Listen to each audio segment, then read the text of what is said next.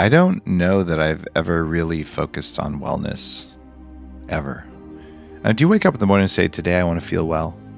I get lit up by the feeling of being in a flow state, the feeling of awe, the feeling of joy, the feeling of curiosity. That's Dave Asprey, and this is episode 482 of the Wellness and Wisdom Podcast. Wellness Wisdom, where we discover the physical and emotional intelligence to live life well.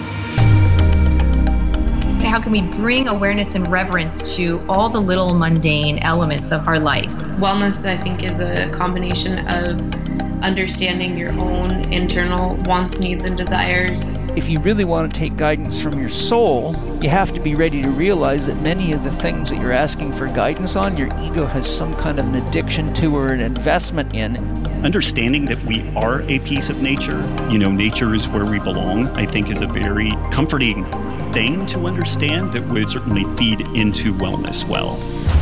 Dave Asprey is a New York Times multiple best-selling author. He's a father of children. He's been called the father of biohacking by many in our wellness world. And today, Dave Asprey returns for his third round on Wellness and Wisdom as we welcome him to the studio here in Austin for the first time. We're talking about advanced biohacking for your body, mind, and spirit, how to train a healthy brain, boost your flow state, and remove false beliefs. So Dave's a really interesting character. When I say character, I mean he's kind of like a character from a movie that we all call life. I've hung out with Dave multiple times and even shared a stage with him, but this was the first time that we've ever sat across a thick Costa Rican Perota table and opened up our hearts, not only to what's going on in the world right now, which Dave and I both agree is a war on consciousness, a war on mental health, but Dave also, for the first time, shares vulnerably about his recent divorce, his move to Austin, and why he never focuses on wellness, why he believes that human performance is actually the fast path to our healing and for our health. Now, look, what a lot of Dave says in the podcast, I may not agree with, but I love the freedom and the way that he says it. So when you listen to the end of the show, you'll be able to understand exactly what I mean by that. Also, huge welcome, huge shout out. We've had a lot of new members join the Wellness and Wisdom podcast recently.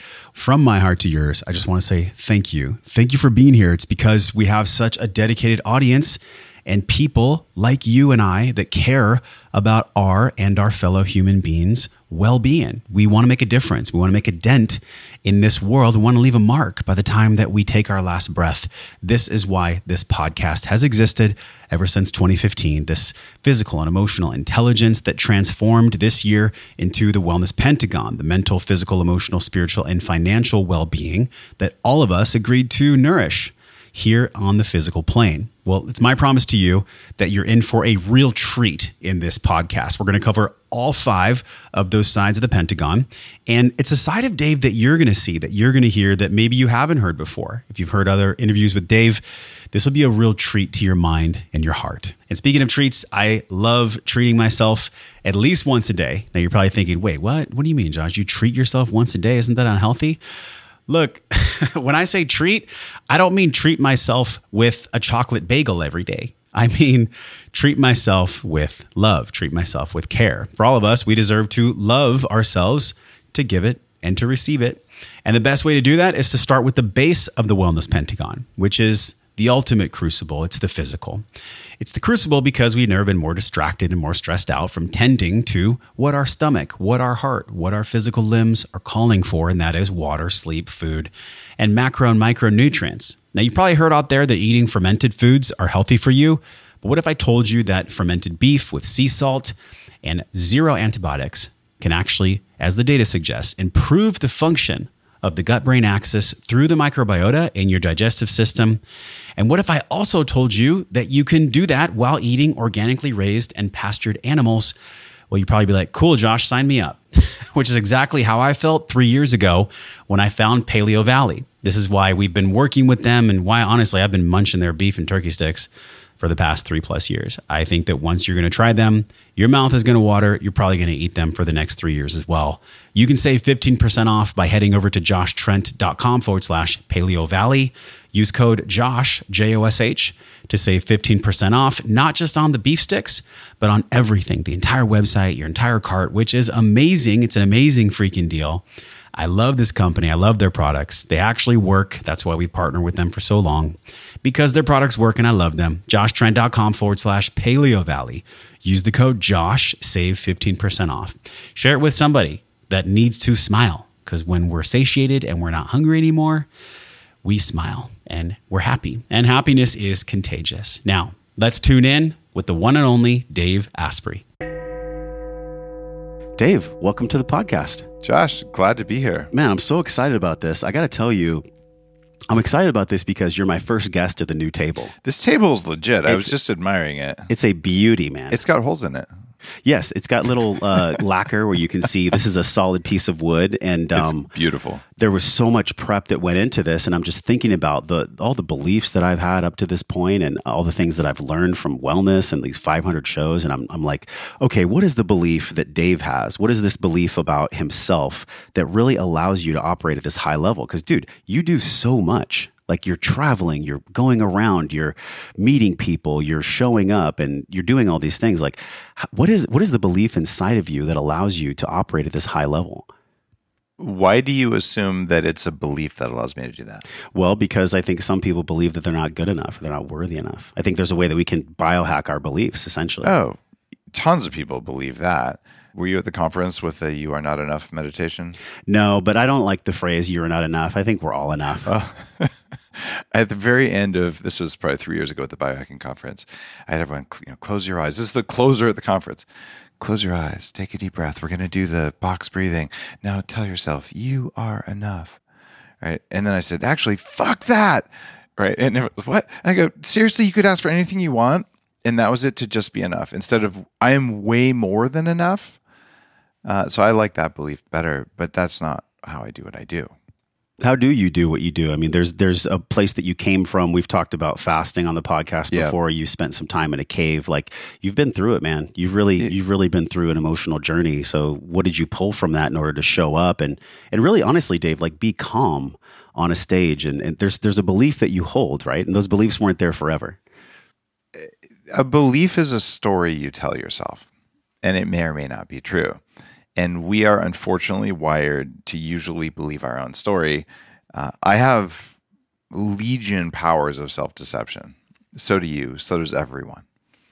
So beliefs are actually really dangerous, because once you get a belief and they're infectious, if it's not an accurate belief, you will possibly spend your entire life doing something based on that belief, like trying to stop beta amyloid plaque in the brain to stop Alzheimer's based on a belief from a falsified 2006 study. So if that's your belief that Alzheimer's is caused by this, or what I did, my belief is that I'm a bad person because I eat too much and I don't exercise enough because I weigh 300 pounds. Now, the belief was false. When I actually went and I did the 1.5 years of exercise 6 days a week for an hour and a half every day, and I went on a low-fat, low-calorie, even vegetarian some of the time diet, and I stayed fat, I told myself, because of my infectious, toxic belief, it's because I'm eating too much lettuce. Right? So beliefs are terribly dangerous. What I do is not belief-based. So what is it then? If it's not belief-based, is it just an awareness? Is it like a level of consciousness that you've grown? I think it's awareness and it's consciousness-based. And to do that, yes, I've traveled to South America and done work in the Andes. I have gone to Nepal and Tibet and learned meditation from the masters. I've studied multiple lineages. I have trained in shamanic training with Alberto Villoldo. And I spent 6 months of my life with electrodes glued to my head, developing and doing the 40 Years of Zen program, which is my brain upgrade thing. At this point, we've had 1,500 entrepreneurs and high performers come through. We have the largest database of high-performing brains. So if you and I were to say, we're going to take our cars in and we're going to compare them to all the other cars on the road, and we're going to compare them to the average of all cars, and that's our... Would you even be interested in doing that if you like to drive? No. Right. If you wanted a high-performance car, you would compare it to other cars in your category. Brain science doesn't do that, but I do. So what I've done is I've gone through and I've removed every one of the voices in my head, that critical mean voices that have been there for a long time. There's a technique called the reset technique. It's at 40 Years In. I've written about it a little bit in a couple of my books. My next book has a more concise summary in it. Even Vishen Lakhiani mentions it in his new 6-phase meditation book. So this is a thing. And what it does, it lets you identify a belief that's usually based on a trauma or a feeling, not a reality, and then remove the trauma and the negative feelings. And then you can assess whether that belief is reality or not. And what you'll find is most of the time, the beliefs you have were not reality-based. They were programmed into you without your consent. And toss it, toss it, toss it, toss it. And what's left is a whole lot of capacity to do stuff that matters. And to show up on stage. Man, at this conference, people are like, that was a great talk. I'm like, you have no idea the AV screw-ups that were going on. And the fact that halfway through, I stopped looking at my confidence monitor because it was so broken. And I gave a killer talk. Because I didn't have the voice in my head going, what are they going to think about me? What or whatever. You can have inner peace and confidence. I don't always have it. I'm not perfect by a long shot. I'm just way better than I used to be. And that's the challenge. Don't compare yourself to others. Compare yourself to yourself. I've definitely been down that route for sure. One thing that I've been present to recently has been like a father wound that I'm still recovering from. And I think so many people that are like health and wellness entrepreneurs, they're driven to like create buildings and do big things from the wound itself. Like, in other words, the fuel source of how you achieve things. Was it ever from a wound? Oh, fuck yeah. What was the wound? Man, I had a lot of birth trauma. I was born with a cord wrapped around my neck. And that means that I came into the world thinking that something was trying to kill me. And as soon as I came into the world in 1970s medical land, like, oh, he might be cold. Let's take him away from human contact and put him in a box with a light. Birth is crazy. And I don't know, I delivered both my own kids myself. I caught them at home. So that was very sane for them because I learned what birth traumas do to people. So I had a lot of that, and that creates PTSD. I had bullying. Everyone alive has parenting issues because parents are as good as they can be, and no parents are perfect. So you go through all this stuff, and there's always a teacher who makes an offhanded comment and has no idea that it left a mark. So I've gone through, and I've reset each of those things in my nervous system, so the story around them goes away. Our brains store our memories based on emotion. So you use an emotion to come up with a thought. And this is research going all the way back to the 80s. David Hawkins talks about this in one of his books. So what that means is that if you can take away all these negative emotions, when you go back and you remember that thing, it's just flat. You just remember a fact instead of, this bad thing happened to me. I'm just going to tell it to you. And there's people who do this. I call it kind of vulnerability porn. They're going to go on stage and they're going to share this tragic story and everyone to get empathy. And sharing your story is great, but some people wallow in it. And it's not an intentional technique, I don't think, but I don't know that it's healthy for them or the audience, where you're like, here's what it was. You can feel this just enough. And here's what I did about it, versus where a lot of society is going today. Here's what's wrong. And we're all victims. And if we just complain enough, maybe mommy or daddy will come. I'm like, you're 45 years old. Mom or daddy isn't going to come. That's your job. Yeah. And if we could just get a lot more, I went and I solved a problem versus I whined about it. A classic example. There's a teenager who went out and designed a boom to collect plastic in the ocean and actually got it funded and deployed. Heard about this. You got him versus Greta Grundelberg. I'm going to skip school on Fridays. I'm very angry that someone didn't do something. I'm like, screw you, Greta. Like, you go get to work. Yeah. The inner work that we do is a representation of how aware we are that we actually need the work. So there was something along the way where you really felt like, okay, in order for me to grow Bulletproof, which, by the way, did they kick you out of Bulletproof? Did you leave Bulletproof? Like, what happened with that? Well, that's a huge, huge lever for change. I'm off the board, and Bulletproof is its own independent entity. It's my baby. It's the company I started. Yes. So I very much want Bulletproof to succeed, and I'm doing what I can to help them. So it's growing. It's beautiful. I was just at Whole Foods. I was just at Erewhon, and you see coffees right there. It's flying off the shelves. And what I'm doing now, though, is I'm doing Upgrade Labs. And Upgrade Labs is a human biohacking clinic. It's a franchise. Anyone listening could do a franchise. You go to ownandupgradelabs.com, and okay, it's one thing to fix big food, or at least to show people this is how you're supposed to feel when you eat. That's a bulletproof thing. Then what are all the technologies and techniques for hacking your brain, hacking your body? In fact, I'm taking the 40 years of Zen technology and we're rolling it out. So when you get a membership at an Upgrade Labs, we'll put on muscle or remove fat or give you energy or give you resilience so you can handle stress better. But it takes so little time compared to what you think you have to do today, the story or the belief you have. There's also enough time in there to do neurofeedback based on the tech that I built from the ground up for 40 years of Zen. So give me an hour. I'm like, tell me what you want, and we'll give you so much better results than you could possibly imagine. To do that, though, I needed a different thing. My newest coffee company is called Danger Coffee. Danger Coffee is ultra clean coffee, but it's loaded with trace minerals because you and me and everyone listening, our bodies won't do what they're capable of when we're depleted of minerals. And all this plant-based nonsense people are eating, as well as a lot of the pesticides and medications we have, are sucking minerals out of our bodies. When you put them back in your Danger Coffee, magically, when you drink it, you go, I don't know why I want more of this coffee. It must be really good coffee. And it is really good coffee. It's really expensive coffee just to even get the green coffee to roast. But the body wants it because it knows the minerals are like, yes. So you drink it and you get that yes feeling. And it's a different thing than bulletproof. Why do you call it Danger? Oh man, I love that. Well, I thought about calling it For Your Own Safety Coffee, but that makes most people want to punch each other in the face. And that seems wrong.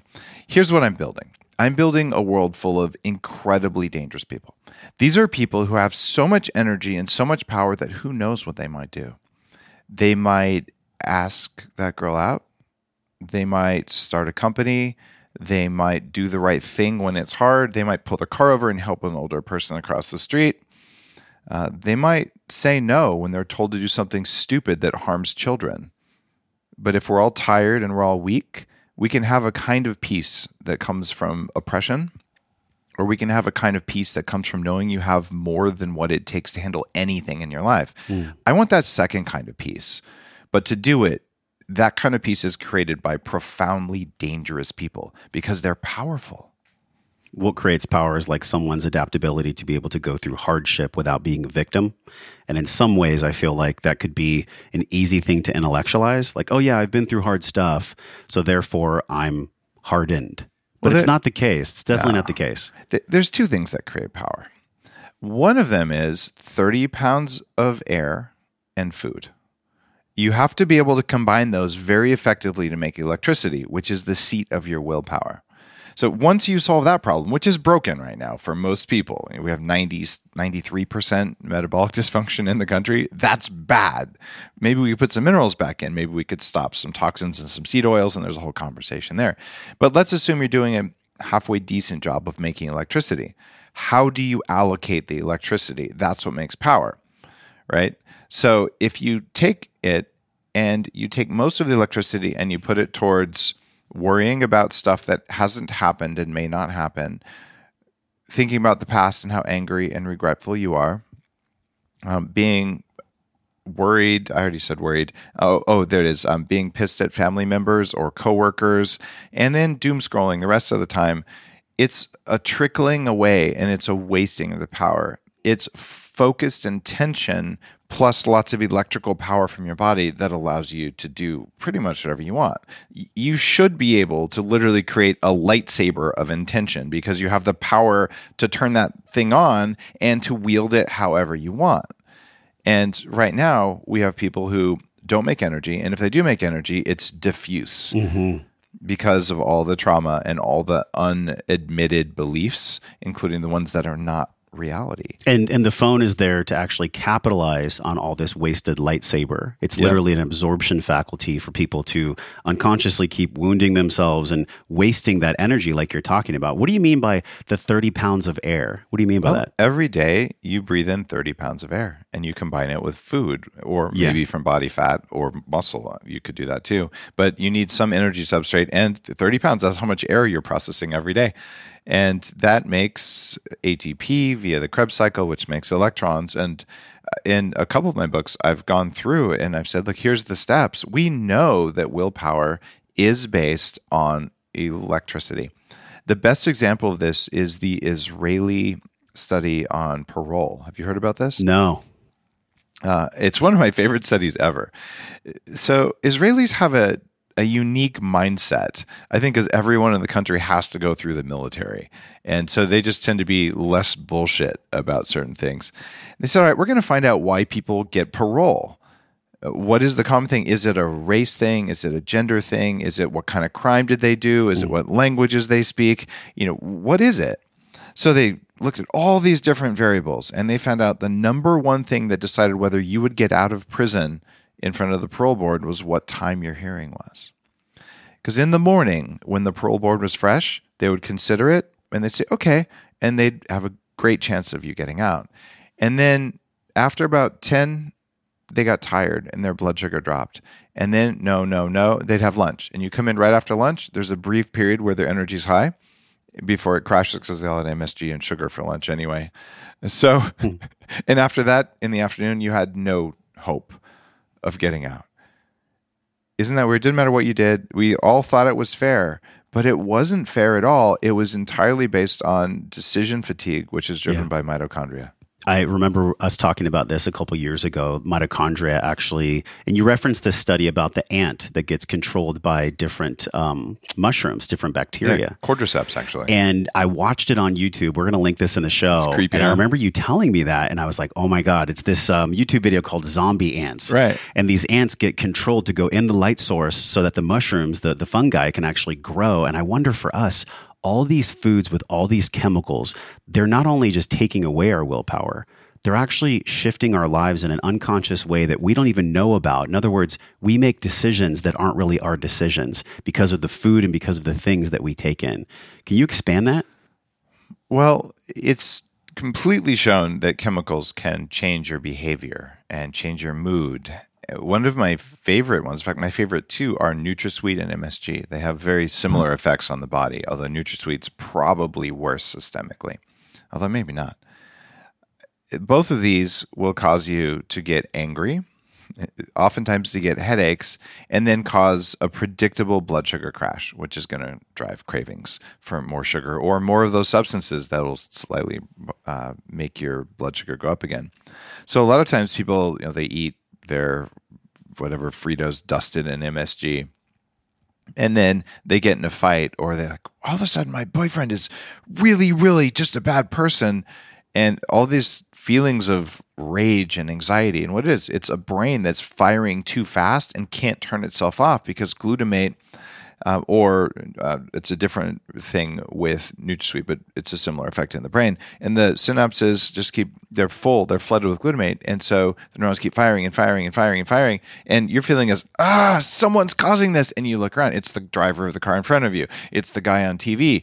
And you're actually angry. So this is an issue. And if you've ever even experienced a feeling of actual calm, which means you haven't eaten crap in the last day or two. When's the last time for most people in the world right now? It's a problem because we're eating human kibble and we're paying a lot of money for little bags of air with crap in it. But if you back off from that or even fast for a couple of days, like, oh, wow, I'm kind of feeling biologically calm. There's biological anxiety. When your cells don't have enough minerals, you'll have this background, subtle, if you're listening for it, almost like a screaming or a sense of angst.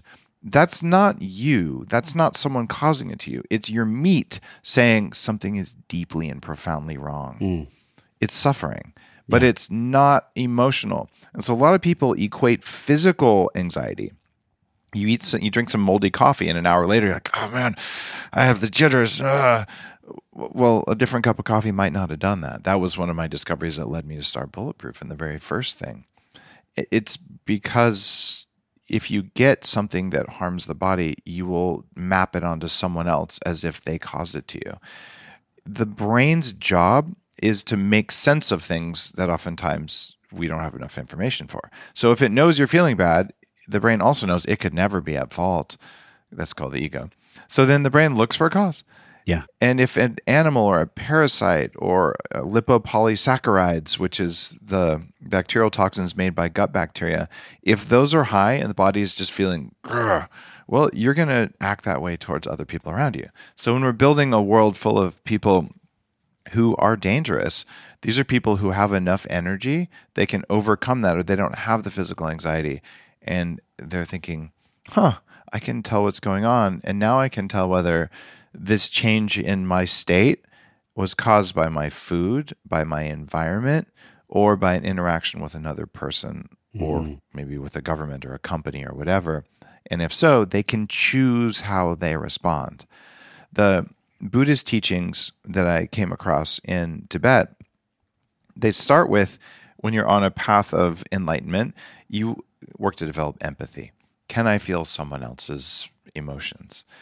And that's a good thing to be able to do versus just not caring or being unfeeling. Problem is, if you feel empathy for everyone, especially today, you're probably going to wallow in it, and it's going to make you sick in some way too. Well, yeah, because empathy without boundaries is illness. Yeah, you see suffering everywhere. So the level above that you work towards is compassion, where you can sense other people's suffering, but you don't have to, and you can have compassion for them. So you might see a homeless person, you don't have any money, and you can say, basically peace, and you don't feel that unless you choose to. But the real elevated state that they're looking for is built on top of empathy and then compassion. It's called equanimity. And those are the most dangerous people of all. The people that can actually observe without being triggered by the stimulus. I mean, we've heard a lot about this. Like, how can you see yourself from 30,000 feet? How do we see ourselves from 30,000 feet? You've talked about caring about the body. Like, if I'm not wasting my lightsaber, if I'm not wasting electricity, that's one thing. But I think about all the trauma that people have experienced. And you even mentioned the cord wrapped around your neck. Like, there's a way to slowly and carefully unpack all of this stuff so that it's not weighing down the system. What do you think that is, the way to slowly and carefully unpack the stuff, the trauma, the things? Why would I ever want to do anything slowly and carefully unless there was no other way? Well, that's a great question, because I think sometimes when people dive into their healing too quickly, like, I'm going to go do 12 ayahuasca sessions, or I'm going to go do shamanic breath work without ever sitting in a float tank, it can be harmful. That's why I say that. Now, at your level, I get it. Like, you've spent your life's work unpacking this stuff. You want people to be dangerous. You're leading this mission for people to be dangerous. Well, I want people to not have to spend their life unpacking this stuff, because we have other things to do. Exactly. Like create useful systems in society again. Yeah. So I don't believe, because we haven't proven it to be true, that it has to be slow to be safe. In the ancient teachings, there's sort of three paths towards enlightenment. And I'm talking about enlightenment not because I'm obsessed with it, just because that's where you took the conversation. But there's the slow path where, I don't know, just like die a bunch of times and eventually you learn some stuff. So it's the less conscious path. There's the middle path, which allows you to have relationships and not live in a cave and all of that kind of stuff. And then there's fast path Buddhism. And no, I don't remember the Sanskrit words for each of those three, because I study all over the place. So in fast path Buddhism, they say, well, this is the way you can in one lifetime become enlightened, but you might go crazy. There's a suitable or a reasonable risk of that. But if you do go crazy, don't worry, you'll come back. So it's like, which one is right for you?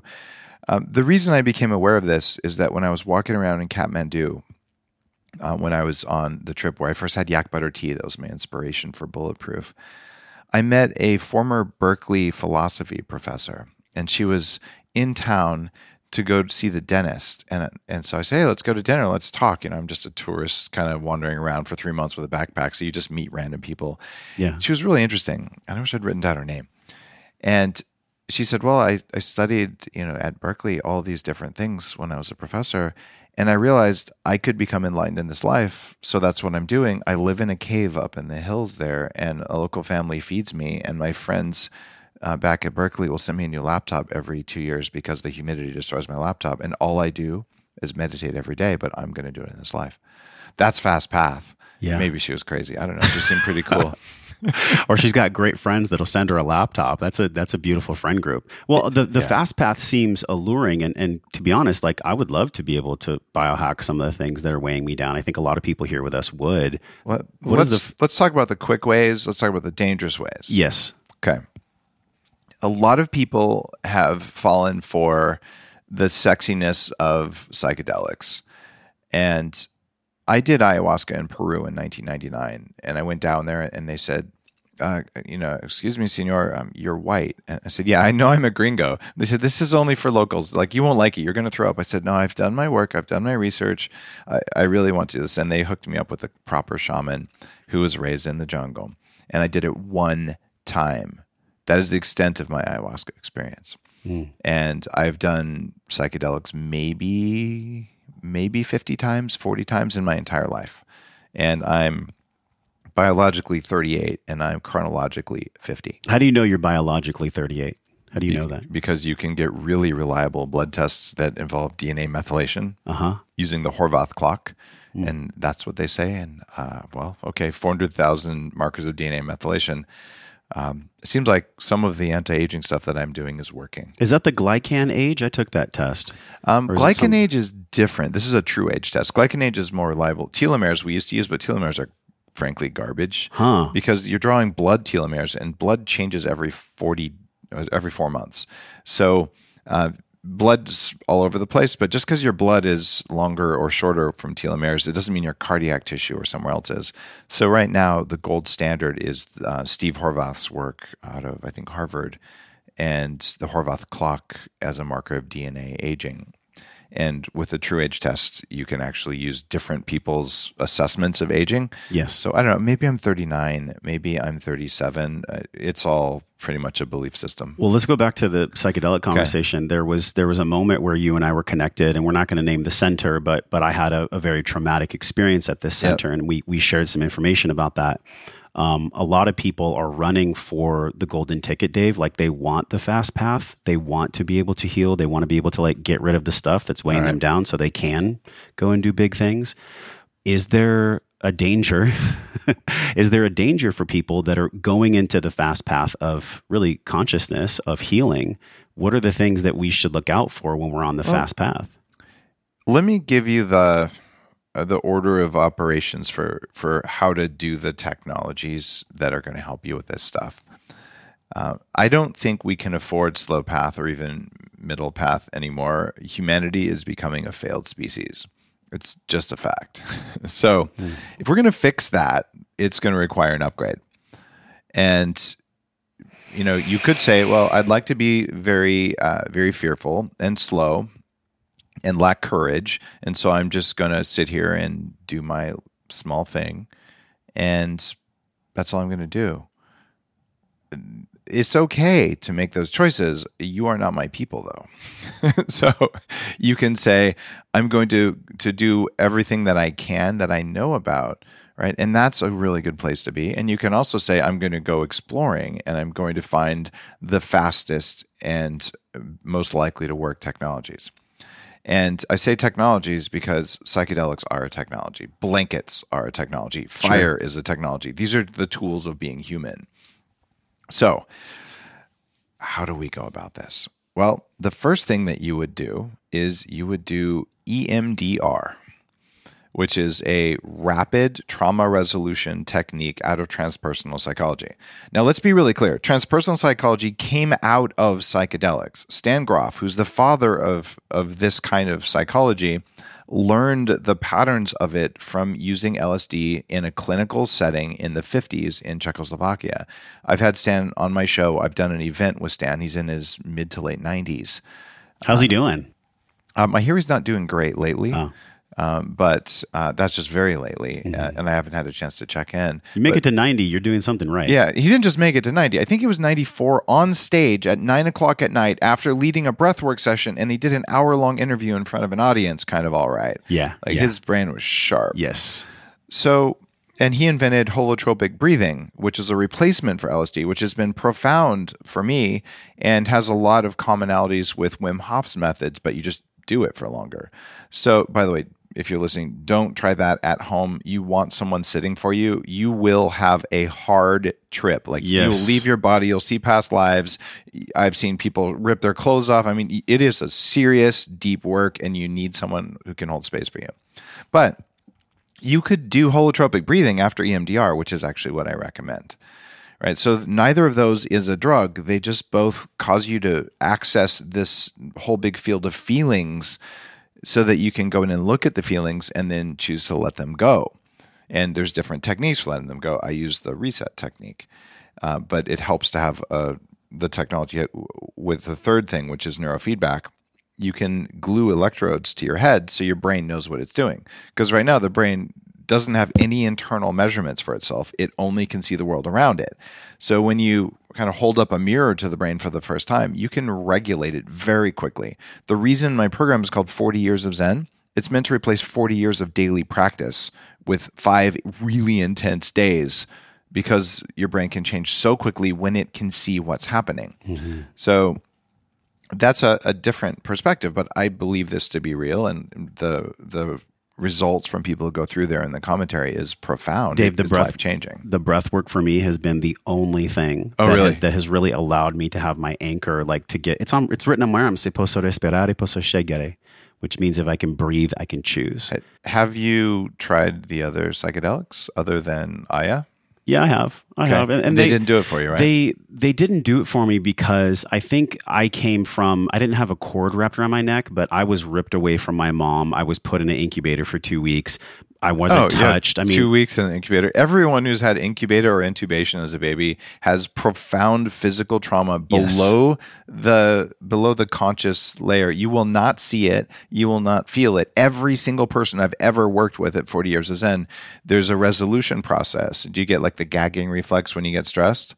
I think when I get stressed, my stomach gets in knots, I sweat, my hands get sweaty. And so with the psychedelics, like I took them so far because I was so hungry for that fast path, but I didn't have the wisdom to know what the lessons really were. Yeah. And I really feel like the psychedelics they're a great tool, not anti-psychedelics. We just did a huge show with Ben about why he's letting go of psychedelics. And I don't necessarily agree with that. Ben who? Greenfield. Oh, is he finally getting there? Good. So anyways, what I'm mirroring, what I'm reflecting is like the psychedelics aren't the path for everyone, but they are a path. I think that's why I created the Breathe, Breath, and Wellness program, is because I knew, Dave, in my heart that like psychedelics weren't for me, so that maybe they're not for other people as well. And I think the breath always is. They can be, but here's what psychedelics do. They kick open a door so you can look at it, and then you have to do the work. And breath work is a powerful way to do it. It's these poor people. I mean, like, look at Aubrey Marcus, right? I mean, the guy means well, but how many hundreds of sessions has he done? Anyone who says, I've done hundreds of sessions of any plant medicine, it's not working. That's just what it means. You're supposed to do very occasional things, and then you write down everything you did, and you study it, and you learn it.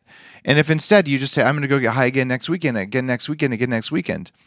My ex-wife was a drug and alcohol addiction emergency medicine doctor, and we spent 17 years together. We talked about this all the time. You can use psychedelics as a way to escape from reality, and that's what addicts use psychedelics for. It's very hard to get addicted to psychedelics. There's no physiological thing. These people just don't want to face the trauma of their own life or what they've done. It's based on guilt, and it's based on shame. I'm not saying that Aubrey's based on those. I don't know. I just know he's done hundreds and hundreds of sessions. I don't think that's wise for anyone unless you're living in the jungle with a shaman and you're on that path where you have 1 foot in the underworld and 1 foot here all the time. You can train that. Mm-hmm. It's just a very rough path. Well, it's a life path. I mean, somebody's called on that path. That's not something you just kind of dabble your foot in. You should interview Shaman Hamachak. I just had him on my show, and we talked about that. You know, he's a shaman from South America who did that sort of thing. And it's fascinating to me because you see these, I'm going to call them neo-shamans, they do not have the ability to stop the dark side. We talked about how cordyceps controls ants. The zombie ants, The zombie ants, right? Well, is it conceivable that a plant from the jungle could control people? I think so. I think so too. And in fact, a shaman's job, a proper shaman's job, is to be the firewall that stops that from happening while the plant does its work. And I would say, in fact, let's finish this order of operations for things. We had EMDR, holotropic breathing, tantric sex is a very powerful personal development thing. And you can leave your body, you can re-resolve trauma, all kinds of really powerful healing can happen from that with the right partner, obviously. And so having the right partner would be Yes. part of that. I don't think you can really do tantric sex by yourself, but you can do some tantric practices. There's by no yourself. like tantric masturbation. I don't think There is. Oh, Actually. is there? Yeah, Yeah. but it's Maybe it's, not as powerful. It's not as powerful. You need the masculine feminine polarity for that. Okay, after that we can get into drugs, but then you say ketamine, legal, well understood. You can do profound healing on ketamine, and there's clinics. You just go do it. There's no craziness to it, right? And it's also a very defined duration.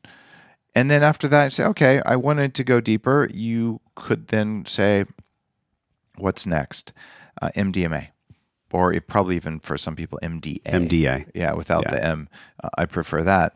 And Is that because of the narcotic effect of MDMA versus MDA? The MDMA is real stimmy, and MDA is just heart opening. Yeah. So do you want heart opening and ampy, or do you want just heart opening? If you're doing healing work, I think you want the heart opening. Yeah. If you want healing work in dancing, then that's MDMA, right? And MDMA does work, but people can access incredible trauma and work on it, and you can do it with a therapist. So these are valuable tools. There's nothing wrong with them. None of those, though, is like kicking open these doorways that you do when you get into some of the stronger stuff. And we get there next. I would actually put LSD, because it's a well-defined chemical compound. It's still illegal in most places, but I'd put that as probably safer than mushrooms from a mental standpoint. And you do an occasional thing, you journal, you do this with a therapist. This is not about recreation. That's going to help you tap into some stuff. And after that is mushrooms, because mushrooms can be of huge differences in dosing, huge differences in quality, and you don't even know what kind of mushrooms you're necessarily getting, and they do different things. And anytime you're interacting with the plant kingdom, you want intention and probably a shamanic presence to help. So I do think the mushrooms are relatively safe. They all represent the fungus kingdom. And just for the record, we are not that. We are bacteria. We're powered and controlled largely by our mitochondria. So, bacteria and fungus and mold, they kind of have a long-standing 2 billion-year-old war. So they're all kind of in the same bucket. I don't worry that much about those. You just have to know what you're getting. And then after that, DMT. After that, 5-MeO DMT. And if you still haven't got what you needed, you might want to look at what teachings you're following, what beliefs you have. And then if you really wanted to, do ayahuasca, but do it with a shaman who is actually a shaman, not someone who says, I did it 5 times, I woke up, and now I'm going to do I'm really concerned about that. And Aya is very powerful. Aya is conscious. And you're interacting with a large jungle conscious entity with no nets if you do this with the wrong people. So I think I would just say be very cautious on that one. Yeah. That's a really beautiful on-ramp. I love the taking it one step at a time, so that really you are still, from what I heard from you, you're still taking a fast path, but you're doing it in an intelligent way to where you're not overextending yourself and potentially putting yourself in harm's way. Is there anything else on that path where we could not be in harm's way? I forgot about neurofeedback. I think, or maybe I mentioned it, but you mentioned it, yeah. That would be at the very beginning. But within neurofeedback, there are some companies who are sort of saying we're going to just kind of give our system out randomly to people, but the system isn't clean. The brain will change very rapidly with neurofeedback. There was one that I used, and I'm not going to point fingers at certain companies. I used Peak Brain about 4 years ago. Peak Brain LA? Unfamiliar. Okay. It seems like a small player. Most of the time people go and they spend an hour and they do training, but you don't necessarily know what you're training. So this company had a franchise that they put out there, and I don't know if Peak Brain had their tech or not. And I used it and I couldn't sleep well for 6 months. And I talked to a military sleep doctor who had done the same program, same thing. So well-meaning company, bad tech, a larger opportunity. So people who are listening say, I'm going to go get a neurofeedback session. You want someone with lots of experience, lots of training, who knows what they're doing. And you can go in and you can sort of edit certain behavior sets. You can change things rapidly. And I think it's much faster than meditation, and it lasts. Problem is, if one electrode's loose or the person does it wrong, you can really screw yourself up. I started this 25 years ago. I bought my own EEG.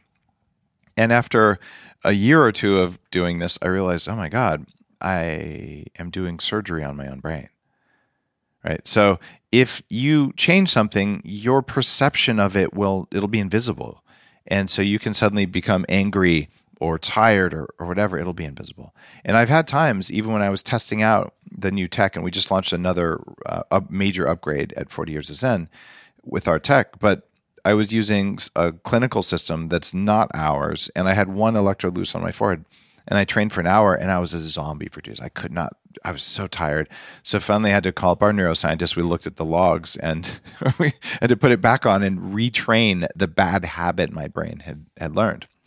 So you just have to understand neurofeedback is powerful. It also can be used for harm. There's another group, one that I had a partnership with many years ago. They were training up something called alpha, one of the brainwaves, and people love to generalize. And if you say alpha, it's like saying protein. Well, snake venom is a protein. But there's the alpha 1 and alpha 2, and alpha 2 is the holy grail. Even that's like saying animal protein is better than plant protein, but you don't know which animal protein you're talking about. So it turns out alpha is a range of frequencies, and the range of frequencies, where they happen in the brain, in what order, determines a lot. So there's a lot of very complex math that goes into a feedback signal that isn't accounted for. In the old days, we would say, well, any alpha 1 or alpha 2, and even the line between those two is debatable, but any alpha is good. So yay, go alpha. Which is kind of like saying, go protein, without knowing what it is. Or calories are good or calories are bad. Alpha in and of itself, if you want alpha, I'll tell you how to probably triple your alpha right now. Close your eyes and focus your attention on the middle of your forehead. There, you had alpha. Woohoo! Did it change your life? No. Okay, so it's more complex than that. But if you train a small, narrow range of alpha, it radically increases your chances of having hallucinations, not good ones, and some destabilization. And I found out that one of the companies I worked with was actually training that up because they were using older tech that they hadn't evolved. And that was causing visual distortion. So I'd come out of that and the whole world would be blinking. And it would do that for a while. And that was not a good thing.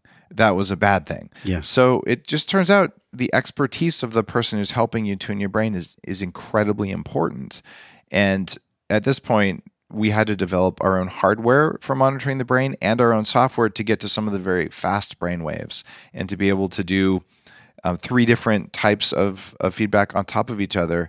And it's getting better and better. So every year it's going to happen. But in the world of neurofeedback, imagine if we had the brainwaves of everyone in your high school. And we said, this is awesome. We're going to do some brain training. So we know what an average brain looks like, right? So we're going to train you for that. So all of the D and F students are like, this is amazing. I'm now a C student. And all the A and B students are like, you suck. You just made me into a C student. So training to averages, especially in a world where 93% of people are unwell, it's a terrible idea. So what we're doing, we have 1,500 high-performance brains of people who have done big things in the world, people who have done a lot of work, even some gurus. And we're training brains towards that versus towards a random collection of people. Dude, that's so fascinating. That's what a carefully constructed world it has to be in order to be safe. Because I could see with the tech in the wrong hands, could actually really hurt people, much like psychedelics, even though it's technology itself, which is... You could use psychedelics or improperly applied neurofeedback to rapidly build a cult. I could feel that. Yep, you could. One thing that I feel with you too is there's a deep spirituality in you. I know that a lot of people know you as the father of biohacking and very technology based and using supplements and whatnot. But there's also a part of you that just recently on stage shared with the audience at the conference that you had gotten a divorce from your wife and that you're moving to Austin, which is amazing. So welcome to Austin. I don't know if you're here yet, but I'm here today. Okay. I signed my lease. So how have you managed that, Dave? I mean, I consider you to be a very spiritual man. And so how did that spiritual evolution unfold with you and your ex? Well, it turns out it's possible to be friends with someone that you had a romantic relationship with. In fact, it's not even uncommon, but the stories we hear all the time are the angst, the trauma, people being mean to each other and all of that. Yeah. And Lana and I decided jointly that we were better as friends and co-parents than we were as romantic partners. And it has to do with geography. It has to do with focus in life. And it has to do with what each of us wants with the other one, which is I want Lana to be happy. She wants me to be happy. And like this path is better. You can do that completely peacefully. In fact, anyone in any relationship, look your partner in the eye and say, I just want you to be happy. And if you really deeply mean that, it means that whatever your partner wants, you're going to help them get. And if what your partner wants is to go meditate in a cave for 2 months, like, damn, that's gonna be expensive. All right, let's start saving, right? And if they really want a goldfish, I got you. We'll get a goldfish. And your partner does the same for you, right? And that is a different kind of relationship than a lot of people have. But what that means, and as it worked out for our family, this works very well for our kids. It works well for Lana and me. And of course, there's pain and there's sadness. Yeah. But there's also friendship and support. And I believe that we could do that, and people call this conscious uncoupling, because Lana and I have both done enormous amounts of 40 years of Zen. We've done enormous amounts of our own personal development work, and we both have a spiritual practice. And that allows us to sense an emotion, but not necessarily act on it. And neither of us is perfect, but she's a friend and the mother of my children, and so there's just no bad blood there. Mm-hmm. There's also a deep reverence and respect. I mean, I have Carrie in my life, and no matter whatever happened with us, there would always be a different way of me loving her and me respecting her because she's the mother of my children. Yep. You feel that with yourself as well. And how do you hold them both, Dave? Like, how do you hold the sad and how do you hold the love and reverence and respect? How do you do both? Well, it turns out grief is interesting. If you're willing to go into grief, it usually lasts for about 10 to 20 minutes and then it stops. But if instead you say, I'm not going to feel grief because I'm not supposed to feel it, because I'm angry, because men don't cry, blah, blah, blah, all the beliefs that we have, then it'll last for a very long time. So it's just easier to let it go and just experience it and recognize that it's a normal and healthy emotion, and that because we have meat, we have those emotions. And so, all right, there we go. And just, it's okay to be sad. It's okay to be happy. And so for me, that's worked well. And also talking about this with my kids and stuff, we're an intact family unit. We just now have a different relationship than we had before. Yeah. There's a level of work that you brought to this, though. I think the average person would go through the mashing down of the grief and not wanting to feel the grief. And I think about just the mystery that we're all in here. I don't know if you have a connection with God. I don't think God is a dude on a hill or a man in the sky. But there's some kind of mystery that we have to honor here, because I think in everyone's hearts, they want to be with their partner forever. But sometimes existential powers come in, like in your situation. Like, what do you make of that? What's the meaning you make of it all? Well, the desire to be with your one partner for your whole life is probably coming from your meat operating system, not really from your heart. How so? Well, there's this big debate, and if you interview Chris Ryan from Sex at Dawn, I interviewed him a long time ago, probably the first 100 episodes of the show, of the Human Upgrade.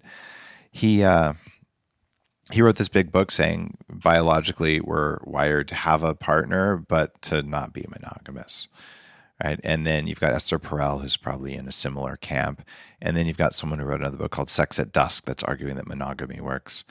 And Sex at Dawn versus Sex at Dusk. That was like the counterpoint. They were pretty angry. That's good marketing right there. It wasn't a big success as a book. But if you want to consider something, don't only read things that agree with you. Read things that don't agree with you. Sure. Right. Yeah. So, I don't know. You're asking me some kind of a question. Yeah. How do you hold them both, and what's the meaning of all this for you at this juncture in your life? With all that you do and hold. Oh, I know where I was going with it. So there's a part of you that wants that. There's a part of you that also says, I want my partner to be happy and I want to be happy.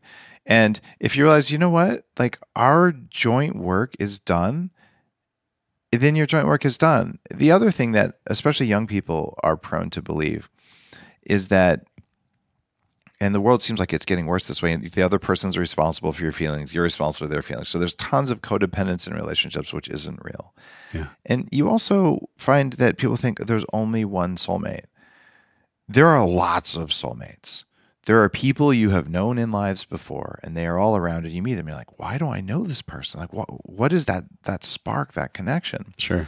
And the thing that I wish, and this isn't talking specifically about Lana and me, but the thing that I wish that I had known when I was a teenager, and the stuff that I'm teaching my kids, is that just because someone's attractive, it doesn't mean they're a good relationship, but they might be a good date, right? And attractiveness is not what you base a relationship on. And that's not the mistake that Lana and I made. You know, we have a deep spiritual connection, but so often it looks good. And this is like going to the store and saying, that cake looks great. And it's like the Costco cake. And it's like all vegetable oil, but the frosting's beautiful. And you cut into it, you're like, oh, it's not very good, but it looks really good. So I'm just going to eat the whole cake. And that's not what it is. So what you do is you look at someone and say, are they attractive enough? But do they have the qualities of a life partner? Right. And only you know what your qualities are for that. If we taught our children to choose based on that, we would have more relationships maybe that lasted forever. I don't know if that should be the goal for relationships, to be honest, but we'd have more relationships that were clean. And when they've worked their way through, they evolve into something else instead of ending in an explosion. So I'm very pleased that Lana and I have managed to evolve to something else rather than falling into the common traps. For men, a lot of men are taught because, by example, and also society, to like not cry or not show grief, not process grief. Have you cried? Have you emoted tears? Have you shed salt water? If I cried, it would make me vegan, and I could never do that. Of course I've cried. Yes. Yeah, because I think so many people, they want to be like the tough rock, especially men. You 2 children, right? You have 2 kids? Yeah. And so I think that a lot of people can connect with the navigating the waters of life. Sometimes things get so challenging, but we still have our responsibilities and everything else. So what is it about the next phase that allows you to be just as excited about what you're doing now versus doing it with Lana and doing it with the old construct that you had? I don't even know that I have a good answer for that question. I do what I'm here to do, and sometimes I don't exactly know. I kind of comes from somewhere else. Yeah. I don't know if we talked about this on the last interview. My very first book was a fertility book, right? And that's why I'm not worried about a population problem, because I know about infertility rates. We do not have a shortage of people. We have a rapid fall off in people. Yeah. But that book, it was either that or Write the Bulletproof Diet. It was one of the two. And I couldn't decide. And I went into this really deep neurofeedback session with 40 years of Zen Tech. And I came out after like 2 hours and just picked up a pencil and I wrote the entire outline for the Better Baby book. So, I guess I'll write that one first. That was my very first book. And all of my books, I don't know what I'm going to write. And I have this picture, and then all of a sudden I sit down and then it just crystallizes. I don't think that's through focused effort. I think it's just happening. It's in information fields or something. I don't know. This is your dharma. I mean, you talked about soulmates. I think that soulmates don't always have to be romantic. Sometimes a soulmate can just be a friend. I have tons of friend soulmates. Tons of soulmates. It's amazing. Do you think that there's one twin flame, though? Twin flame's different. Is there like a one twin flame for everyone else? No, I don't think so at all. Why not? I haven't seen it. I haven't seen enough evidence of it. Yes. And I also think it's a harmful belief, because then you say, if there's only one, well, is this the one? So then you always have doubt, which is another word for fear, all the time. And it's just perfectionism. I think it's a story to justify perfectionism. Sure. Yeah, I wonder in my own life too at times. I'm 42 years old and I've had unique challenges in relationships. And I know that it stems from how I was raised and the examples that I had. And now I'm just like, okay, I believe in God. I don't think it's a man or a woman. God directs me in certain ways. Spirit directs me in certain ways that I can't fucking explain to you all the time. I can't tell you exactly why I do what I do. And I heard you say that. What? I heard you say that. Life isn't entirely rational. We're not meat robots. No, it's not. I'm so shocked and offended. But there's some part of this existence, or like you said, I don't exactly have a good answer for that, but I'm here to do what I do. What you do now is essentially the same as when you started, and that was healing yourself so you can heal and help others. That's what I get from you. Is that different, or is it? Well, You could call it healing, and sometimes it's healing, but I think I stopped my healing a while ago. I had the fibromyalgia, lots of trauma and anxiety and PTSD and arthritis and high risk of stroke and heart attack and prediabetes, all this crap before I was 30. And I kind of stepped into this when I was 30, 31 and really started the path of healing. But at what point are you saying, I'm healed enough and now I'm improving and now I'm upgrading? And that's where my full focus is now. And if an upgrade is, look, there's a little bubble of rust on my paint. I didn't notice that. In the process of my upgrade, I'll take care of that. Am I repairing the car or am I upgrading the car? Do you see what I'm saying? Sure. I feel like I've gotten to the point where, sure, there's always room for improvement or there's some unseen little thing, but I think I've got all the big traumas. The difficult ones, though, are the ones that are entirely invisible. They're just in your tissues. They're not in your conscious mind. And those are the real work. And we know because of Candace Pert's work, this is a lady who discovered the opiate receptor. This is the molecules of emotion? Yep, exactly. Yeah. That's the name of her book. Mm-hmm. We know that your immune system has its own consciousness. And I know from 40 years of Zen, your meat has its own consciousness as well. So there's actually different computing systems, different thinking systems and reacting systems inside your body that are invisible to you, which is creepier than hell because they assert themselves and do shit that you don't see without your permission, and then you take credit for it. Yeah. One of the practices that matters to me, I don't really talk about my body very often. I talk about this body. And so if you identify as your meat bag, you are provably going to have worse results because your meat bag doesn't really exist. By the end of this interview, you'll have shed some cells in various ways, and you'll have incorporated the water you're drinking and whatever else into making new cells. So what we really are is we are like a stream through matter. We're like an eddy in a stream. We're a hollow tube. If you figure your mouth and your butt, it's all hollow through there. So we're constantly changing based on the inputs and outputs. Well, so if you want to identify something that doesn't exist and you think, ow, I hurt my arm. Yeah, you could also say, this arm hurts and it's not me. I'm just using it right now. And there's some internal shift of awareness that maybe you're bigger than your bag of meat, and you provably are bigger than that. Mm-hmm.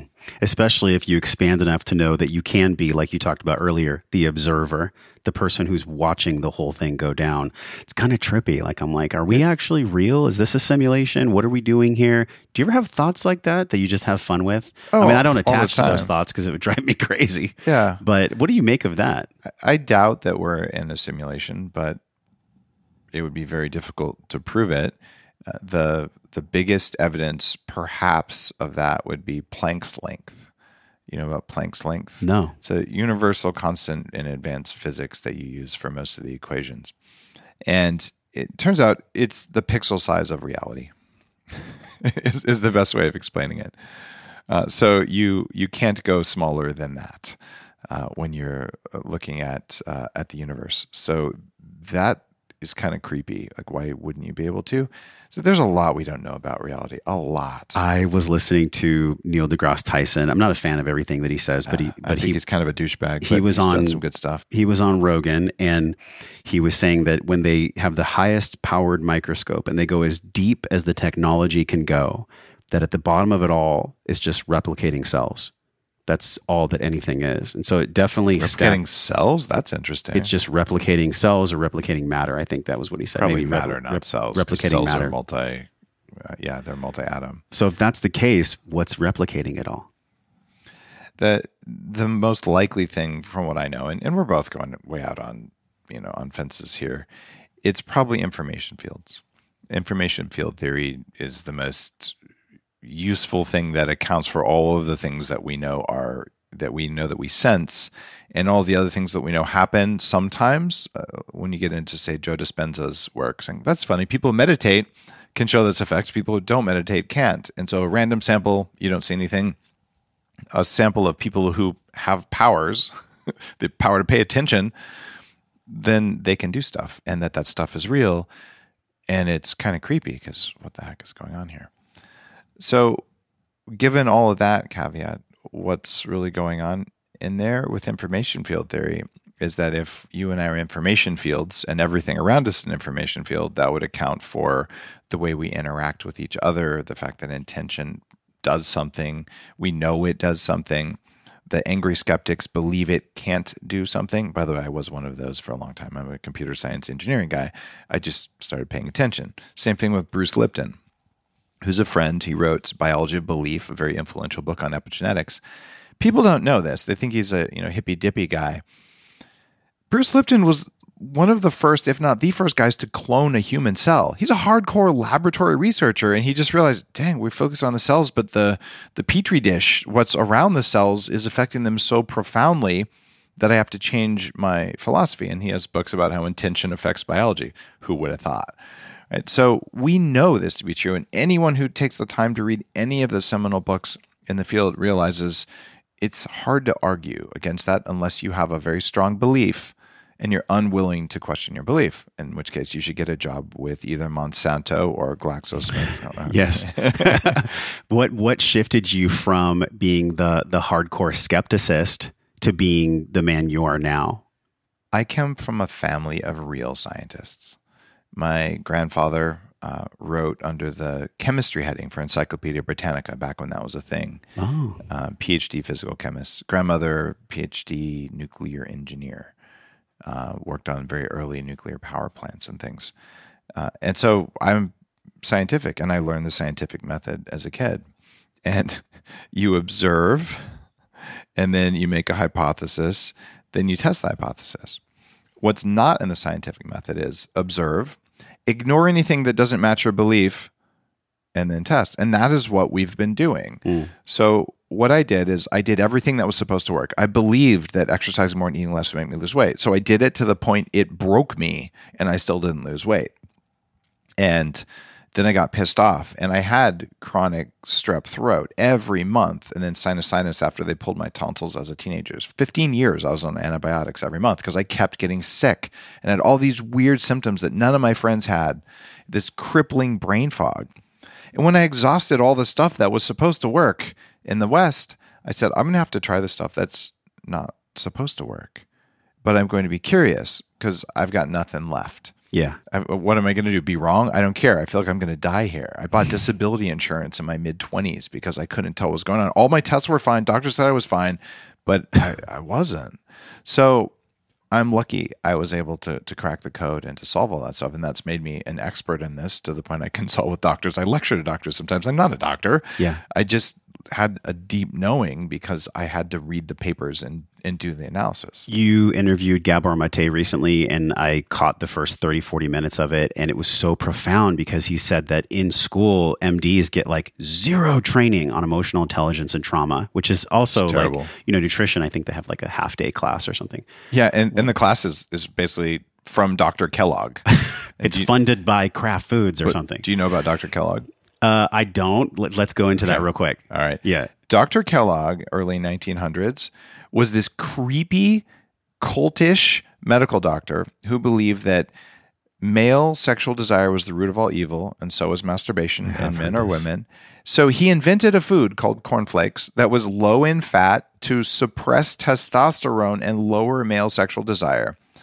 And that's why we have cereal as a breakfast item in the country today. And he was obsessed with masturbation, so he encouraged circumcision for boys and girls, but they just wouldn't do it to girls, thank God. And they still do it to a lot of men because it will reduce masturbation. It doesn't, but that was his belief. So this was basically a perv who, because of the medical establishment, built our food system and a lot of our medical practices. It's weird.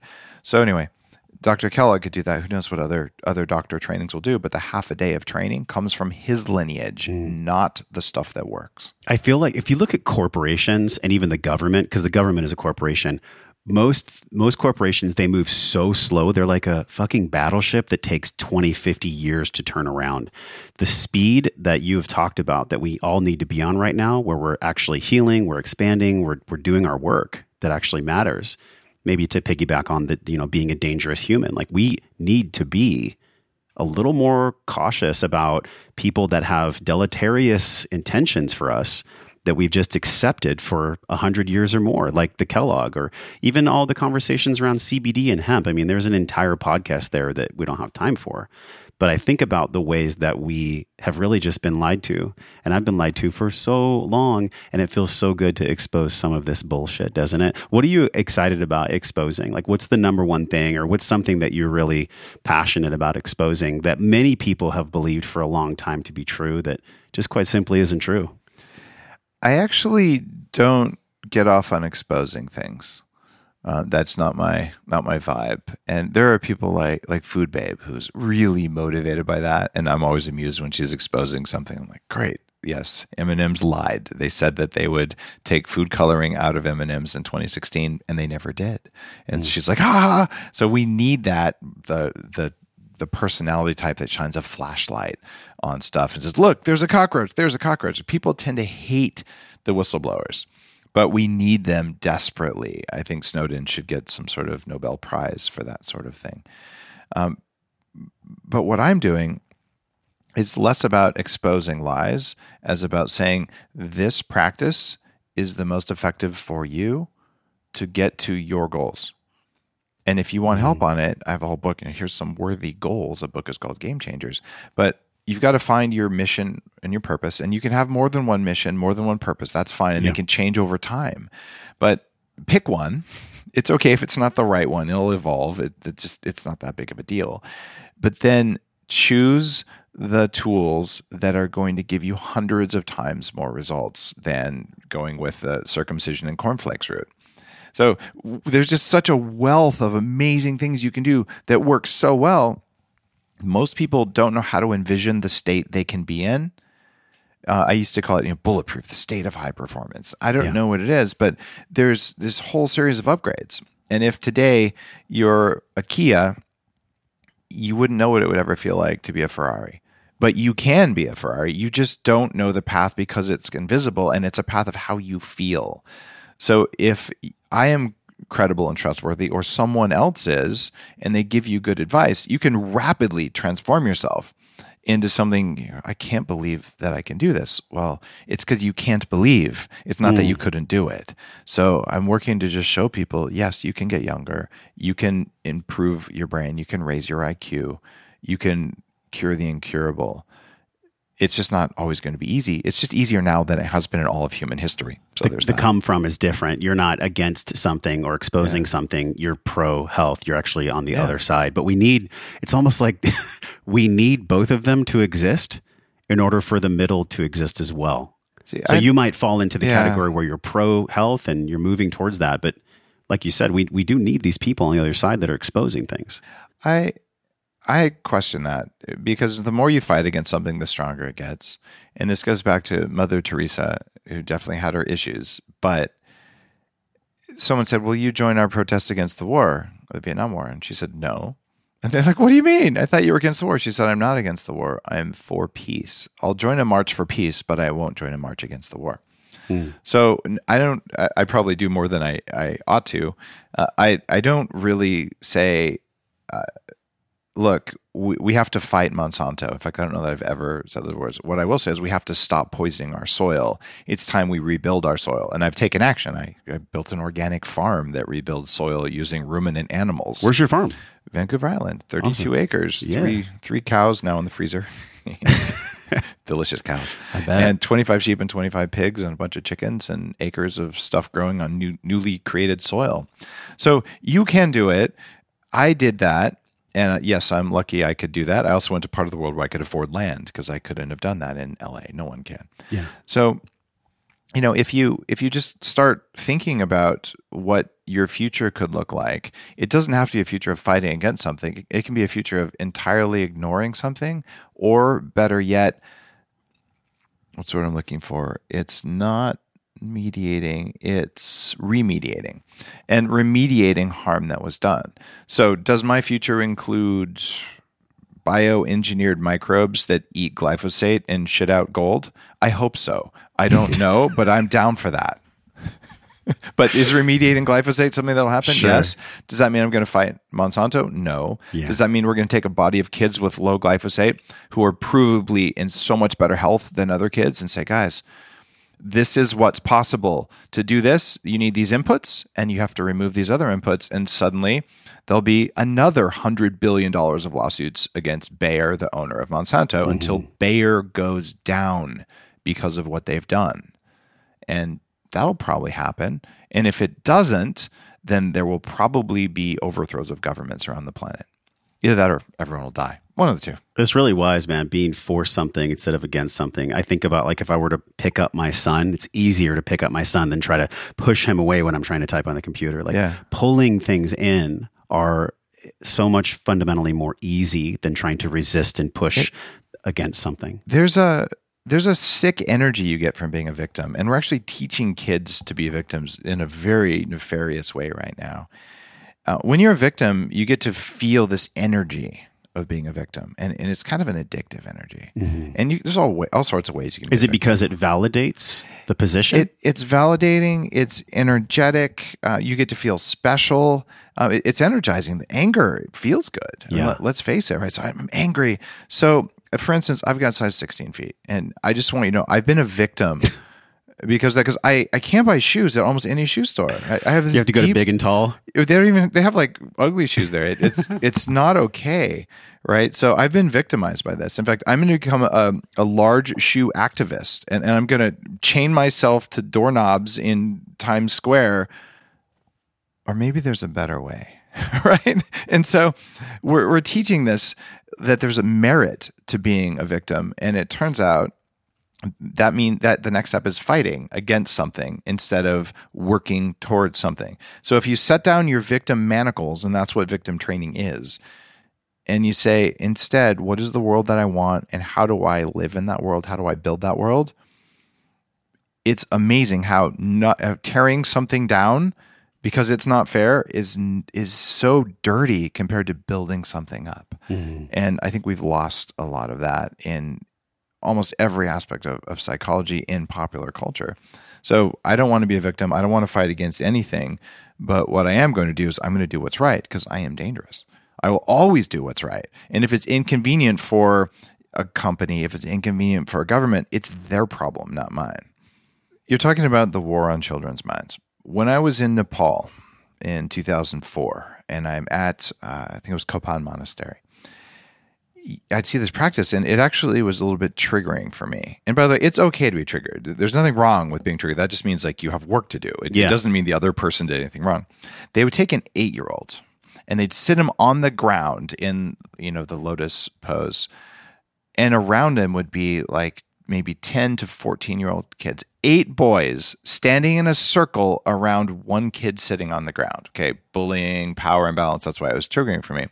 And then the older kids would all argue at the same time with the younger kid, making these aggressive, like these motions. They'd make a point and they'd kind of throw the point at the kid sitting on the ground. Now, that would probably be triggering for most Americans who've been bullied, right? Yeah. What they were doing is they were training equanimity. They were teaching the kid on the ground to hold his ground, hold his space, and to answer the arguments. And he was doing it, I think, it was not in my language, but to answer them calmly and succinctly, no matter how much emotion they were throwing at him. Mm. This was a very dangerous monk, I'm sure, when he grew up. Right? So we can see our children as swimming in a sea of negativity, or nothing actually harms you. If some person who is clearly traumatized and is probably 14 and angry said something mean on your YouTube account, it actually doesn't matter. And if our kids grow up saying, oh, of course there's people who say all sorts of bad stuff, it's about them, it's not about me. Those are the most powerful children of all. But if we allow our children to internalize that and to believe those false statements to be true, then we'll raise a generation of victims. I've dealt with unimaginable levels of criticism because I disrupted how we talk about health, the whole hack your health thing. I did that, but man, it made the establishment mad. And then when I went on the Joe Rogan show, Joe, after he had a commercial conflict with me, sent about 20,000 super angry trolls after all my social media accounts and spent 18 months trying to destroy my reputation. This is over the mold and the coffee and all that conversation? Yeah. Oh, yeah. No, he has investments in a company that tried to actually take the Bulletproof name, as I understand it, and another one that was trying to copy my products. So this was just commercial stuff, and it's fine. That's the arena that we play in. Yeah. He deleted the episodes with me. I've done all my forgiveness work and all that. I can give Joe a hug today, and it's fine. Well, you might see him here in Austin. I might see him here in Austin. In fact, I'm thinking I might do some stand-up comedy. I'm really thinking it's about time for that, if I'm not too angry for it. But the thing about that is not at all to pick on Joe. It's that having 25,000 angry people come after me personally, all at once, because Joe said I was a liar and a snake oil person and whatever else. When before that, my social media was just, Dave, thanks for changing my life. I've lost 100 pounds. And I mean, lots of that stuff. It was so jarring. It actually activated a trauma that I had completely was unaware of from first grade. I had to go and do my own reset stuff. Did you do like the EMDR on yourself? I did get through that? EMDR and the reset thing from 40 Years of Zen. Yeah. And so until I realized this is what was going on for about 6 months, I was like a little ungrounded from that. I'm like, what is going on here? And my whole team's like, Dave, what's going on? I'm like, I don't know. And it was like a feeling in my body. And that's the same feeling that kids get when they're bullied. And I would argue that that's the energy that was driving this kind of gang of online bullies who they call themselves the Death Squad. Hey guys, I love you brothers. I think I still have a page on your account that I didn't make. But it was really interesting, that like super hostile stuff. And well, it all came down to a first grade experience. And once I ran EMDR and did the reset process against it, overnight, it became, oh my God, every time Joe says something bad about me, I sell more coffee. But in the meantime, every time he says something bad about me, it was like, oh, another shot to the heart. Oh, another blow to the face. Yeah. So I had to do my own work to reckon with that. And so I'm all right. Right. And it's just a thing, but it's not a thing with a lot of emotion attached to it. Mm-hmm. I want my kids to learn that in 10th grade or in 9th grade, instead of waiting until they're 40 something years old to deal with it. I should have learned that sooner. That was on me. It's beautiful that you're modeling that for them now. I'm trying. I'll tell you if I'm successful. Give me another 10 years. I think there's beautiful truth in what you're saying, and I want to challenge you because I think that as a father, part of my role is to make sure that my son's amygdala isn't hijacked as well. And to have, Jordan Peterson calls it, allow your children to be dangerous and careful, something like that. Like allow your kids to be dangerous, but also in a careful way.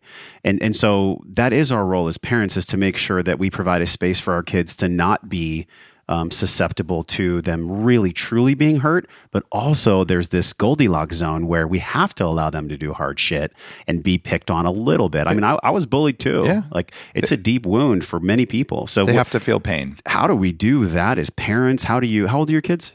They're 13 and 15 now. 13 and 15. So they're going into the teenage years, which is a whole different level. So now they're like, how do I look? How do I feel? How am I perceived? How do we as parents walk that road of allowing them to do hard stuff and also being a guardian and a shepherd so that they don't get truly fucked up? I think it's harder for moms than dads on average, just because of maternal instincts and biological wiring of the brain. And I don't know how to tell a parent how to do it, but when you have empathy for your kids, which everyone does, when your kid is harmed, you feel it. Yeah. You feel it in your tissues. It's not like they cut their hand, you feel it in your hand, but when you see blood on your kid, every parent has this visceral sense of I'm dying. What's going on there is that when a baby is very young in the womb, and even the first year, probably 2 years of life, they're sharing their life field with both parents, but in particular the mom. Yeah. So they're still a part of them. And then around 2, they go through this run away, come back, run away, come back. And one of the easiest and best things you can do then is say, it's okay to go. It's okay to come back. And then they'll push the boundaries. They're seeing how far they can go before they get scared or before you yell at them. So this is early attachment theory, but anyone listening ought to read a book on attachment theory, and there's a bunch of them out there. I've interviewed kind of the father of that field. His name is Daniel P. Brown out of Harvard, and also an expert in hypnotism. But it's really interesting. You start there, and then allowing your 5-year-old at the airport to get lost. Okay, they ran away and you're standing behind the pole right where you were, and then they get lost. But you don't let them melt down. You let them feel a lack of concern, feel concern and feel fear, but then you move to where they can see you, right? And you let them do this. And as they get older, it changes. This is what's hard for parents, because all the time you're feeling their pain. One of the things that's most powerful you could ever do is you could say, if you do that, it'll hurt. And then you let them do it, right? Because kids are wired, especially when they turn 13, on to ignore what parents say. Mother Nature makes children know their parents and their immediate family are so stupid that the best thing they could do is leave the family, face death on the savannah, and go to another tribe. That's to prevent inbreeding of tribes of 150 people. This is the peak fertility window from about 13 up to about 24. And that's when your parents are dumb. And when you turn 24, magically, oh my God, my parents are so smart. So I've been telling my kids since they could understand me, it's okay. When you're teenagers, I'm going to become really stupid. And they'd say, that could never happen. And now that it happens sometimes, like, I get it, I'm stupid. But what parents need to understand, your children will listen to other children and to other parents with rapt attention. And the other parent can say what you would say, and they'll hear it, but they won't hear you. And that's normal and healthy. So your job is to let your kids experience pain until they're about 13. And after that, your job is to have a support system of good friends or other friends' parents who can help your kids when they don't want to come to you, and creating a safe space to come to you. That means managing your own emotions, managing your own anger. God knows I'm not a professional at that, but I do my best. And I've read a lot on parenting, and I mean, I cannot hold my hand up and say that I'm the world's foremost expert on it, because I'm not a child psychologist. I've consulted with a bunch of them. And so people tend to make gurus out of people. I don't want to be anyone's guru. I'm a curator of awesome people and of knowledge, and I share it. So I like to think that I'm trustworthy, but I'm not seeking guru status. So people saying, Dave, I want to raise my kid just like Dave would. I probably screwed some stuff up compared to, I don't know, Jordan Peterson's a psychologist. Maybe his kids are much better. Maybe Liver King's kids are much better, but I don't think so. I don't know about Liver King's kids. I've told them, I've had my kids eat organs for a long time, but we haven't just eaten the balls on the cob or whatever. So I don't know. Right? Oh man. But someone somewhere probably did better than me, but I'm willing to listen. Right? Sure. Well, we're here for this Modern Nirvana conference. What's your talk going to be about at the conference? I'm going to tell you a trick. I live in the moment. I don't know what day of the week it is today. So you're just going for it on the stage. No, it's not true. But I don't manage tasks. I manage calendars. So I know I do what's on my calendar. So tomorrow, let's see. Here we go. Dave's keynote, 3:30 at Modern Nirvana. It is 5 traits of a dangerous person, and to talk about spirituality and biohacking. So I'm going to be talking about actually what I mean by danger. Everyone today says, I want to be safe, but safe is an illusion. A comet can hit your planet. You are going to die because you're alive. So let's just dispense with that, and let's move forward with the fact that, only you can provide safety. The safest place on earth to be is to say, I've got enough to handle anything that comes my way. I have the resilience and I have the energy. I am not depleted.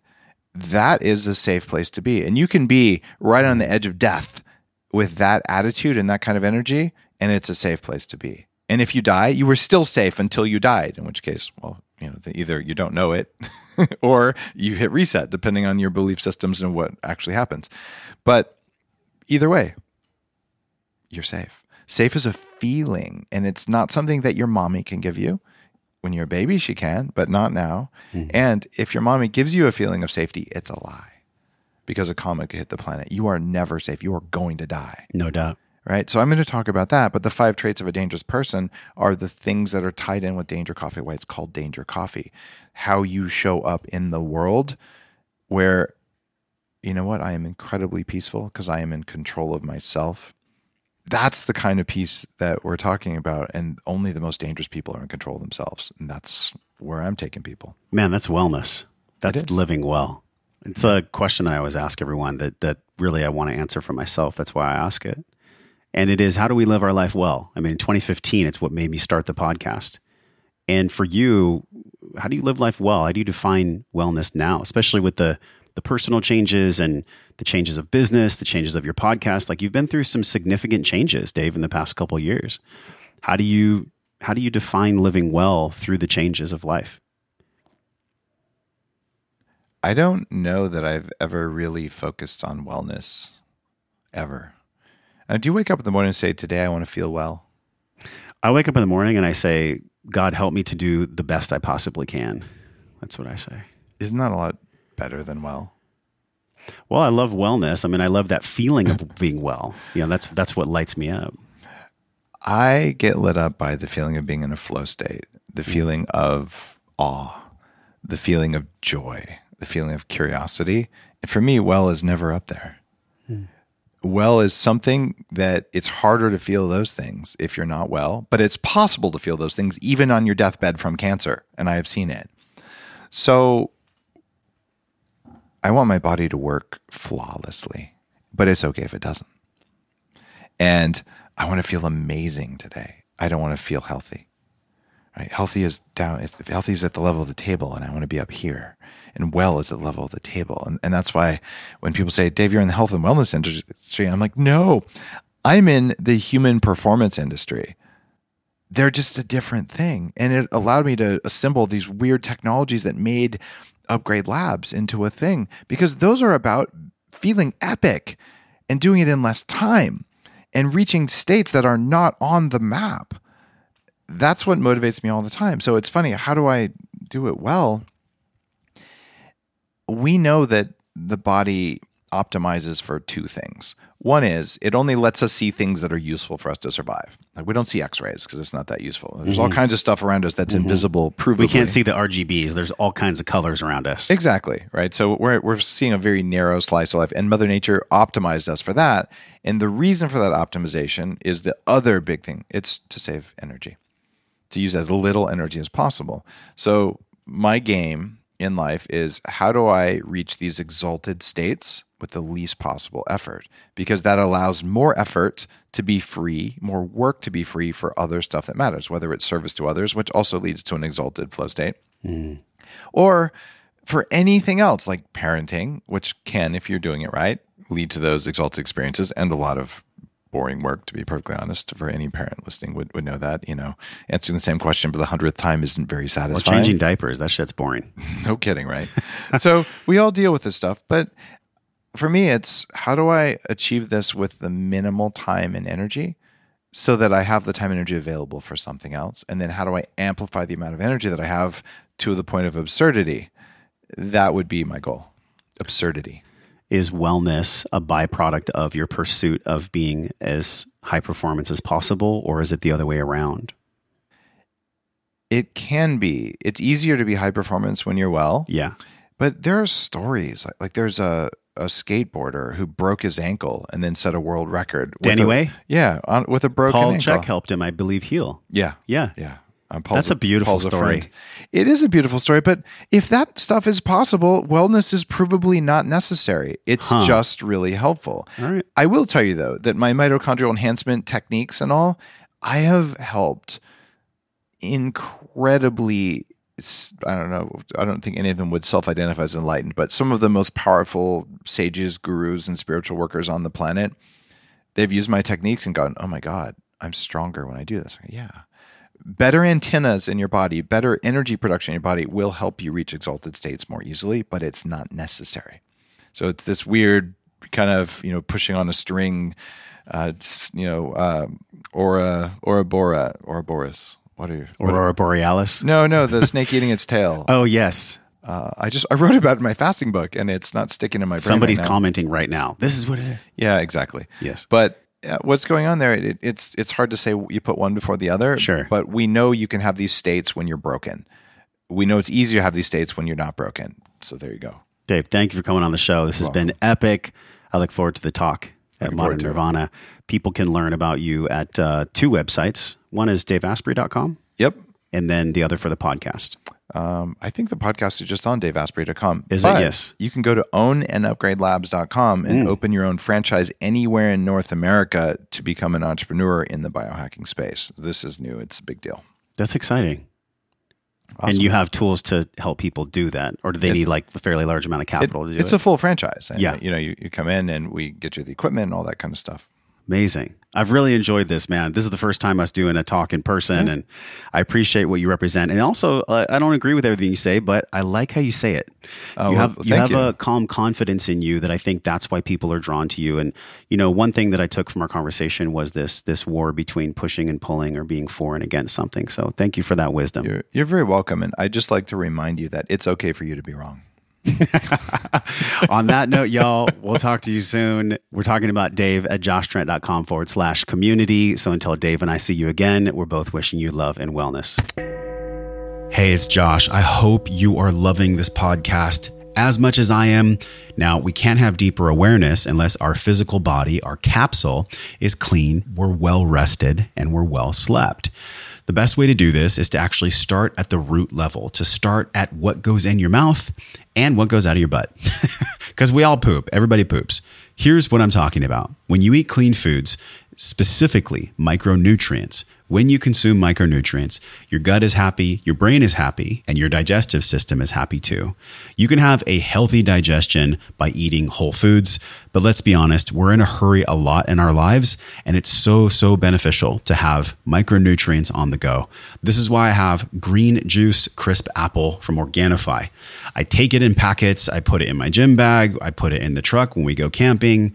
Wherever I need to go, I have my little packet of green juice. They just came out, Organifi, with this new flavor called Crisp Apple, which is freaking amazing. You're going to love it. It's perfectly tart. My mouth is kind of watering right now just talking to you about it. You can get your Crisp Apple on the go, these little packets, so you can feel good in your digestion and your belly, which amplifies out to taking care of your body. And when your body is happy, when your body is healthy, you can have a deeper connection to source, to God, to higher intelligence. It's true. When your body is supported, you can support the mind too. When the mind is supported, you can have a clearer access to what's unconscious, what's in there that needs to be let go of. Go over to joshtrent.com/Organifi. Use the code WellnessForce. You get 20% off your entire order of all your Crisp Apple packets and anything else you want to throw in your cart. It's a huge savings. You will not find a bigger savings online. joshtrent.com/Organifi. Use the code WellnessForce. You get 20% off your entire order, which is amazing, and you get it delivered right to your home. This podcast is brought to you by my amazing and my heart-centered friends and colleagues and fellow wellness enthusiasts over at Paleo Valley. I love Paleo Valley. They make these super tasty, healthy turkey sticks that I pretty much devour on the daily. When we get the box of turkey sticks, they last a week. I don't know how my family's eating that many turkey sticks. I know you're going to feel the same way. You should probably stock up and get 2 to 3 boxes because we're always looking for healthy snacks. And these are the best I've ever come across. Beyond just the turkey sticks, you can pick up a bunch more, like a bottle of ACV, otherwise known as apple cider vinegar for your blood sugar. All you have to do is go to joshtrent.com/Paleo Valley. Use the code JOSH to get 15% off your entire cart. Now, why is ACV so important? Well, blood sugar. Paleo Valley Apple Cider Vinegar Complex makes getting organic apple cider vinegar into your body easy and fast without having to tolerate the taste. You ever had those ACV burps where you drink the apple cider vinegar and it's like, what? Well, Paleo Valley Apple Cider Vinegar does not have that. And it's good on your teeth. ACV strips your teeth. Most people don't know this, but you can get it in pill form, as well as the ACV, the organic turmeric, organic ginger, organic cinnamon, organic lemon, everything in the apple cider vinegar complex. joshtrent.com/Paleo Valley. Use code JOSH for 15% off. ACV can help support healthy blood sugar levels, minimize cravings, support nutrient absorption, and can help support natural relief from occasional indigestion. This is the ultimate ACV complex. You can get yours at joshtrent.com/Paleo Valley. Thank you for being with us on the Wellness and Wisdom podcast. Every link, resource, and wellness good you heard today can be found at your show notes page. Roll over to joshtrent.com/podcast, and you just got an exceptional gift of wellness and wisdom. Don't let it go to waste. Don't be one of those people who hears a podcast, smiles, gets entertained, but puts down their phone and doesn't embody it, doesn't use it. You can choose something different today. And I know you feel this. To start a new journey, head over to joshtrent.com/M21 and get 3 free weeks of coaching from me to you directly in your inbox. Get your free Morning 21 Wellness Guide, including your breathwork practice and guided journey from my heart to yours based on 20 years of my own experience. That's joshtrent.com/M21. And if you're ready to dive deeper right now, join us in the Wellness and Wisdom community by enrolling in our Breathe, Breath and Wellness program over at breathwork.io. At breathwork.io, this is a 3-week journey where you're going to save $150,000 and months of travel to learn the best of the best breathing science and spirit to apply into your life to eradicate stress using your breath. The world's not getting any easier, but you can be stronger. Join me on this 3-week guided journey, including binaural beats, guided breathwork meditations, proper posture and muscle training, so you can learn how to use your breath as your ally for the rest of your life. No matter what comes your way, if you can breathe, you can choose. Use code podcast25 over at breathwork.io to save 25% off your Breathe, Breath and Wellness 3-week guided program to work directly with me at breathwork.io. Use code podcast25 to save 25% off. I cannot wait to see you in the program.